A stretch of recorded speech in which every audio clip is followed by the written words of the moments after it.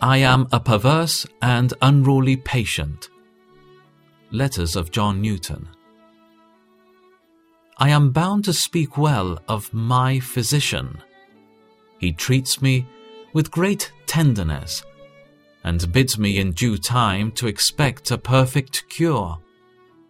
I know too much of him, though I know but little, to doubt either his skill or his promise. It is true, I have suffered sad relapses since I have been under his care, yet I confess that the fault has not been his, but my own. I am a perverse and unruly patient. I have too often neglected his prescriptions and broken the regimen he appoints me to observe. This perverseness, joined to the exceeding obstinacy of my disorders, would have caused me to be turned out as an incurable long ago, had I been under any other hand but his. Indeed, there is none like him. When I have brought myself very low, he has still helped me. Blessed be his name. I am still kept alive only by means of his perfect care. Though his medicines are all beneficial, they are not all pleasant. Now and then he gives me a pleasant cordial, but I have many severe disorders in which there is a need be for my frequently taking his bitter and unpalatable medicines.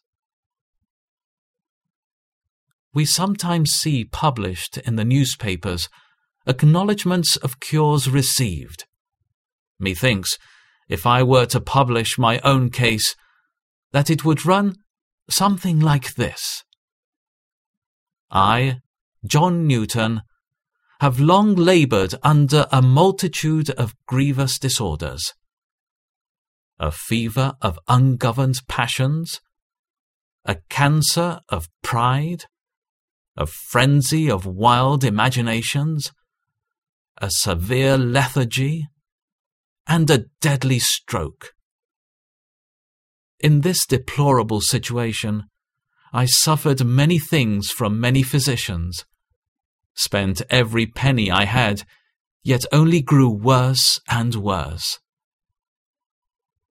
In this condition, Jesus, the physician of souls, found me when I sought him not.